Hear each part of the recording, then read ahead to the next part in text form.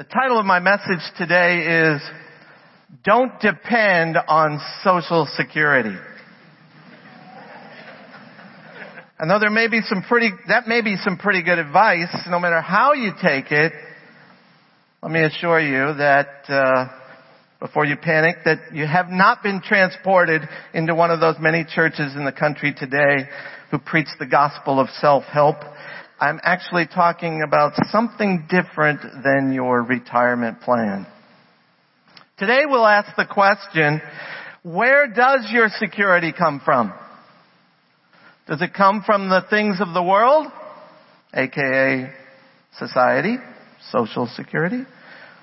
Is it social security, or is it God's security? The writer of Proverbs is Solomon, to whom is credited the title of the wisest man in the world. When the wisest man to ever live speaks, I would think we should listen. He says, "Trust in the Lord with all your heart, and do not lean on your own understanding. In all your ways acknowledge Him, and He will make straight your paths." A very familiar verse. In fact, I'll bet how many have memorized that verse before? Raise your hand. Look at that. Hands all across the room. Why do you think so many have memorized that verse? Well, probably because it's just very wise and practical advice for Christian living that can be applied literally every day of your life. In his autobiography, Martin Luther wrote, "I have one preacher that I love better than any other on earth. It is my little tame robin who preaches to me daily. I put some crumbs upon my windowsill, especially at night. He hops onto the windowsill when he wants his supply and takes as much as he desires to satisfy his need. From thence he always hops to a little tree close by, lifts up his voice to God and sings his carol of praise and gratitude, then tucks his little head under his wing, goes fast asleep, and leaves tomorrow to care for itself. He's the best preacher that I have on earth." That little bird's powerful message is a message of trust in the Lord.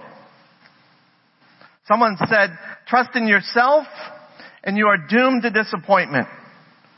Trust in your friends and they will die and leave you. Trust in money and you may have it taken from you. Trust in your reputation and some slanderous tongue may blast it. But trust in God and you are never to be confounded in time or eternity." Today, as we look at Proverbs chapter 3, we will answer the question, where does your security come from? And we will see there 3 directives and a promise. The 3 directives, very clear. Trust in the Lord with all your heart. The second, do not lean on your own understanding. The third, in all your ways acknowledge God. And then comes the promise.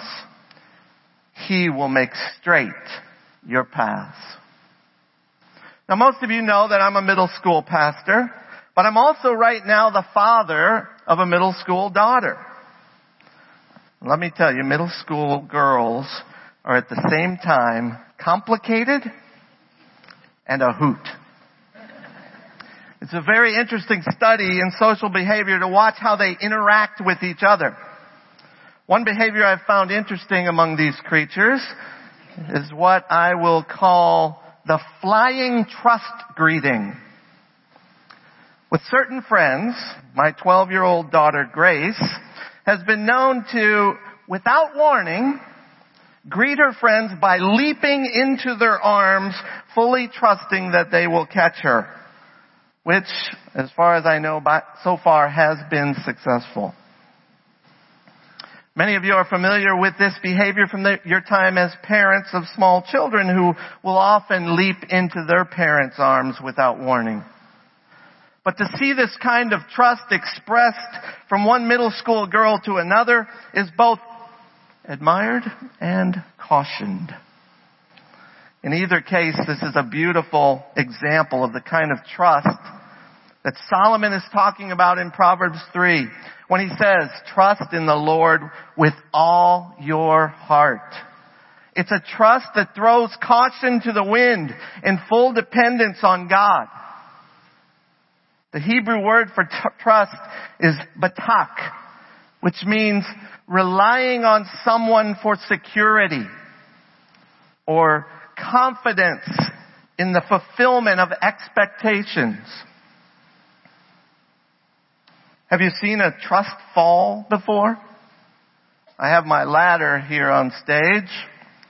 If I was about 20 years younger, I might actually demonstrate how this works, but instead I'll just describe it. If you're doing a trust fall, the person who is demonstrating trust just climbs up a few steps on the ladder. The higher you go, the more trust you must have. And there's a team of maybe 4 or more people below. The person just falls backwards, trusting that those below will catch him. When I was studying this week, I Googled trust fall fails and saw many instances where people put their trust in other people who let them fall to the ground. As our video pointed out, people will let you down, but God will not. Our God is totally dependable. His character makes it impossible for him to lie. His knowledge is so complete that he can never make a mistake. He has holy purposes with no ulterior motives. And his love is limitless and unconditional, so that he can never be unkind. We see in the Bible numerous examples of people who put into practice this idea of trusting God with all their heart. Noah built the ark on dry land while everyone mocked him.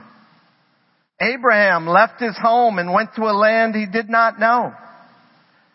Peter walked on the water. Job, in the midst of his intense suffering, said, "Though he slay me, still I will trust him." You know, the first step of trust is the hardest.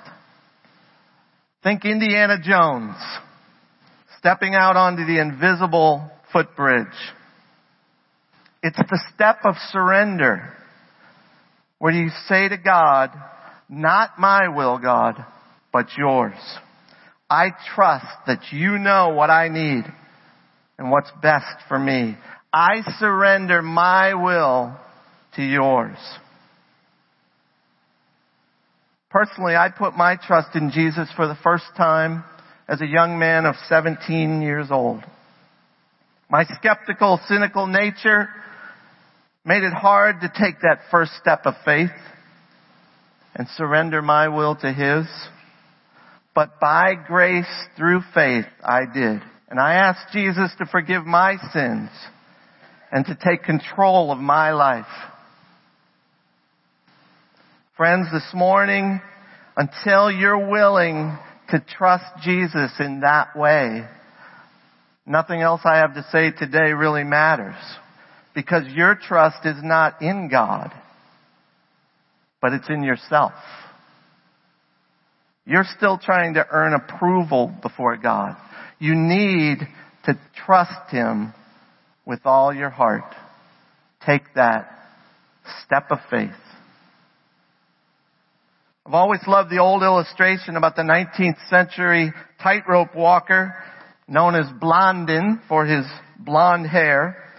The story says, and it's a reportedly true story, that he walked on a tightrope across Niagara Falls. And then he offered to cross a second time, carrying someone on his back. But he could get no takers. The question could have very well been asked of the people viewing the event, do you believe that Blondin can do it with someone carrying someone across on his back? Many would have said yes. And yet, their lack of willingness to climb aboard showed that they didn't really trust him with all their heart.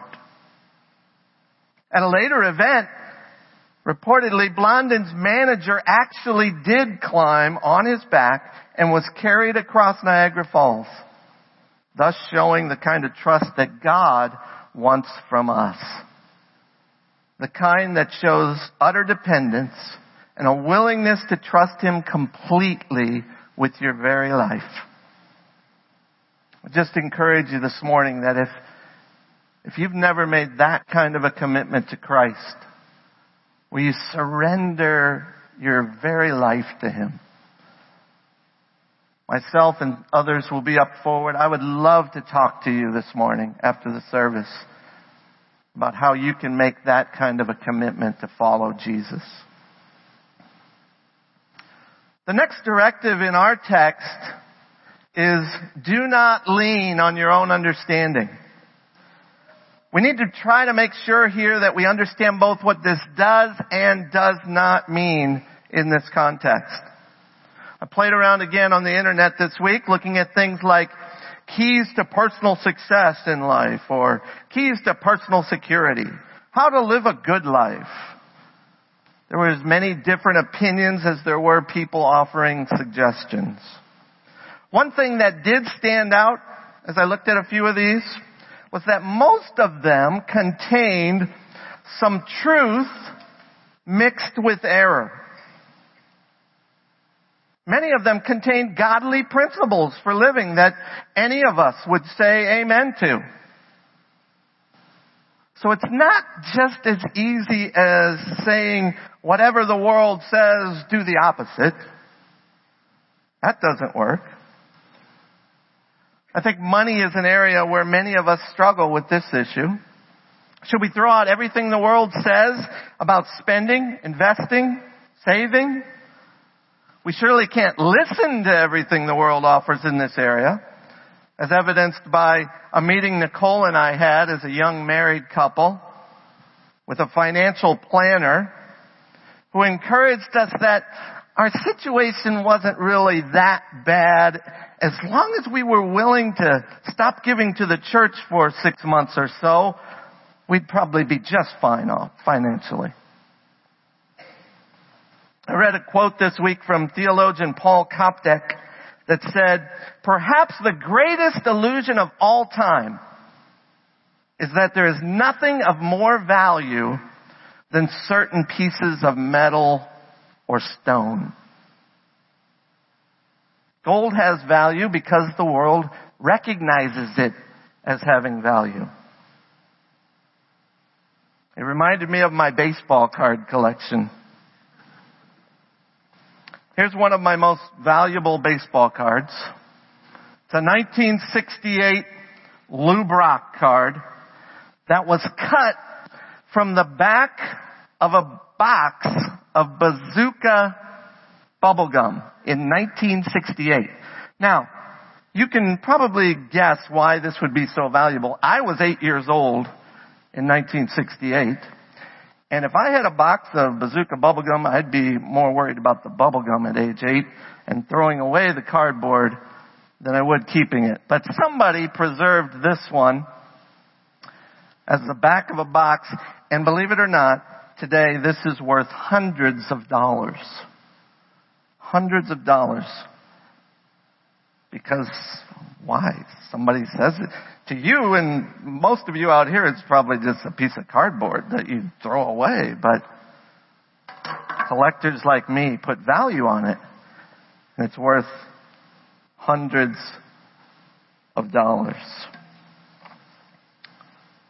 Within the book of Proverbs, we see great value put on understanding. It's our understanding that determines what we put value on. Proverbs 16:16 says, "How much better to get wisdom than gold? To get understanding is to be chosen rather than silver." Proverbs 3:13 says, "Blessed is the one who finds wisdom and the one who gets understanding." So Proverbs is clearly putting high value on understanding. But then we turn around and we read Proverbs 14:12. "There's a way that seems right to a man, but its way is in the end is the way of death." And today's verse, which says, "Do not lean on your own understanding." How do we merge these together? Here's how one commentary answered that question, and I think the slide's going to go up. The admonition does not mean that we are not to use our own understanding, form plans with discretion, and employ legitimate means in the pursuit of our ends, but that when we use it, we are to depend upon God and His directing and overruling providence. You see, leaning on your own understanding is more than just failing to pray about a decision. It is at its root a pride issue. It is, as the next verse of the chapter says, being wise in your own eyes. According to human understanding, we rely on things like our natural abilities, our wealth of experience, or even our nest egg. God wants us to rely on Him. So I believe what God would want from us is that we would gather all the understanding we can gather from all available sources.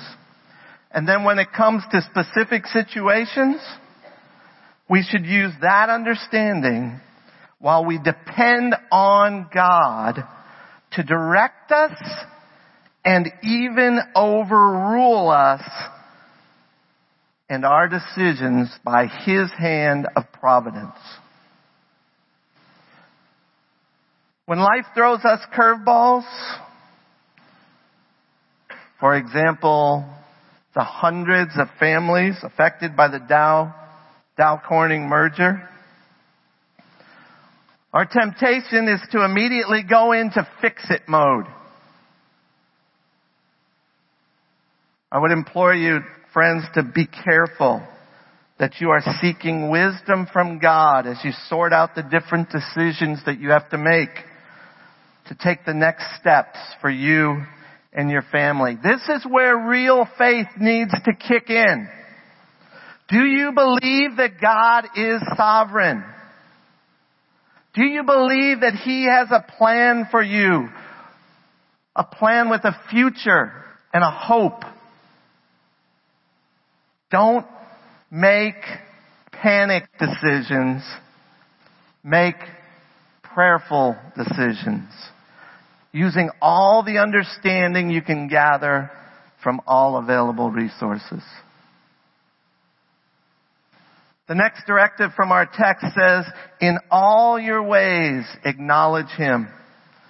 We've already mingled some of the thoughts of this directive as we discussed the previous one, but to acknowledge God in all your ways means that we accept God's presence to guide and direct our lives. God is omnipresent. He's always with you. You choose whether to acknowledge it or not. The popular t-shirt slogan says, "If God feels far away, guess who moved?" If you're not experiencing His presence, it's because you are not acknowledging His presence. When we acknowledge God, we acknowledge that we were created to desire more than what the world desires. And we were created to desire Him more than those things that the world places the highest values on. Knowledge of God must permeate all your behavior, everything you do. I think we all know what it's called when a person acts one way at church and a different way in another setting. The Bible calls that person a hypocrite. God wants us to acknowledge Him in all our ways. Many of you have heard me speak before about I guess I'd have to consider it at this point, a lifelong struggle with acknowledging God in the midst of competition. Yeah, see, they know. They know. I've screwed up so many times in this area that one might reasonably ask whether God might just decide that, well, I guess that's just the way Pastor Chuck is, and he does pretty good in acknowledging me in the other areas of his life, so maybe I'll just give him a pass on that one. I think we all know that that's not the way it works. God loves you just as you are, but that doesn't mean He wants you to stay just as you are. He requires of His followers that they acknowledge His lordship in every area of their lives. There are no free passes. What's the area of your life that God's asking you to acknowledge Him in? Are you willing to trust Him with all your heart so He can continue to conform you into the image of His Son, Jesus Christ? 3 directives. Trust in the Lord with all your heart. Do not lean on your own understanding. In all your ways acknowledge God. And then a promise. He will make straight your paths. As we look at this promise, we need to again be careful to say what it does not mean. This is not a health and wealth promise that everything will always work out just the way you want it in every life situation. What it does mean is that God will guide you. Even clear obstacles for you to get you where He wants you to go. Proverbs 4:18 sheds some light on how this works when it says, "But the path of the righteous is like the light of dawn, which shines brighter and brighter until the full day." We walk the path of the righteous, acknowledging God's sovereignty in our lives, and God reveals the brighter path to us day by day as we continue to walk with Him. When I was a sophomore in college, I revealed to my father for the first time my plans to go into full-time Christian ministry instead of the engineering that I had been studying up to that point. His reaction was not good. One of the statements he made to me that day in his anger was telling me how, in his words, I would never have any of the things I wanted out of life. What my father didn't understand was that my heavenly Father was rearranging my priorities and my thinking in such a way that I no longer was reliant on what my earthly father told me about security. That it would come from things like money, social security. I was now trusting in my heavenly Father, who is always, sometimes in almost miraculous ways, I wish I could tell you some of those stories, made my paths straight. It's what He does when you trust Him with all your heart.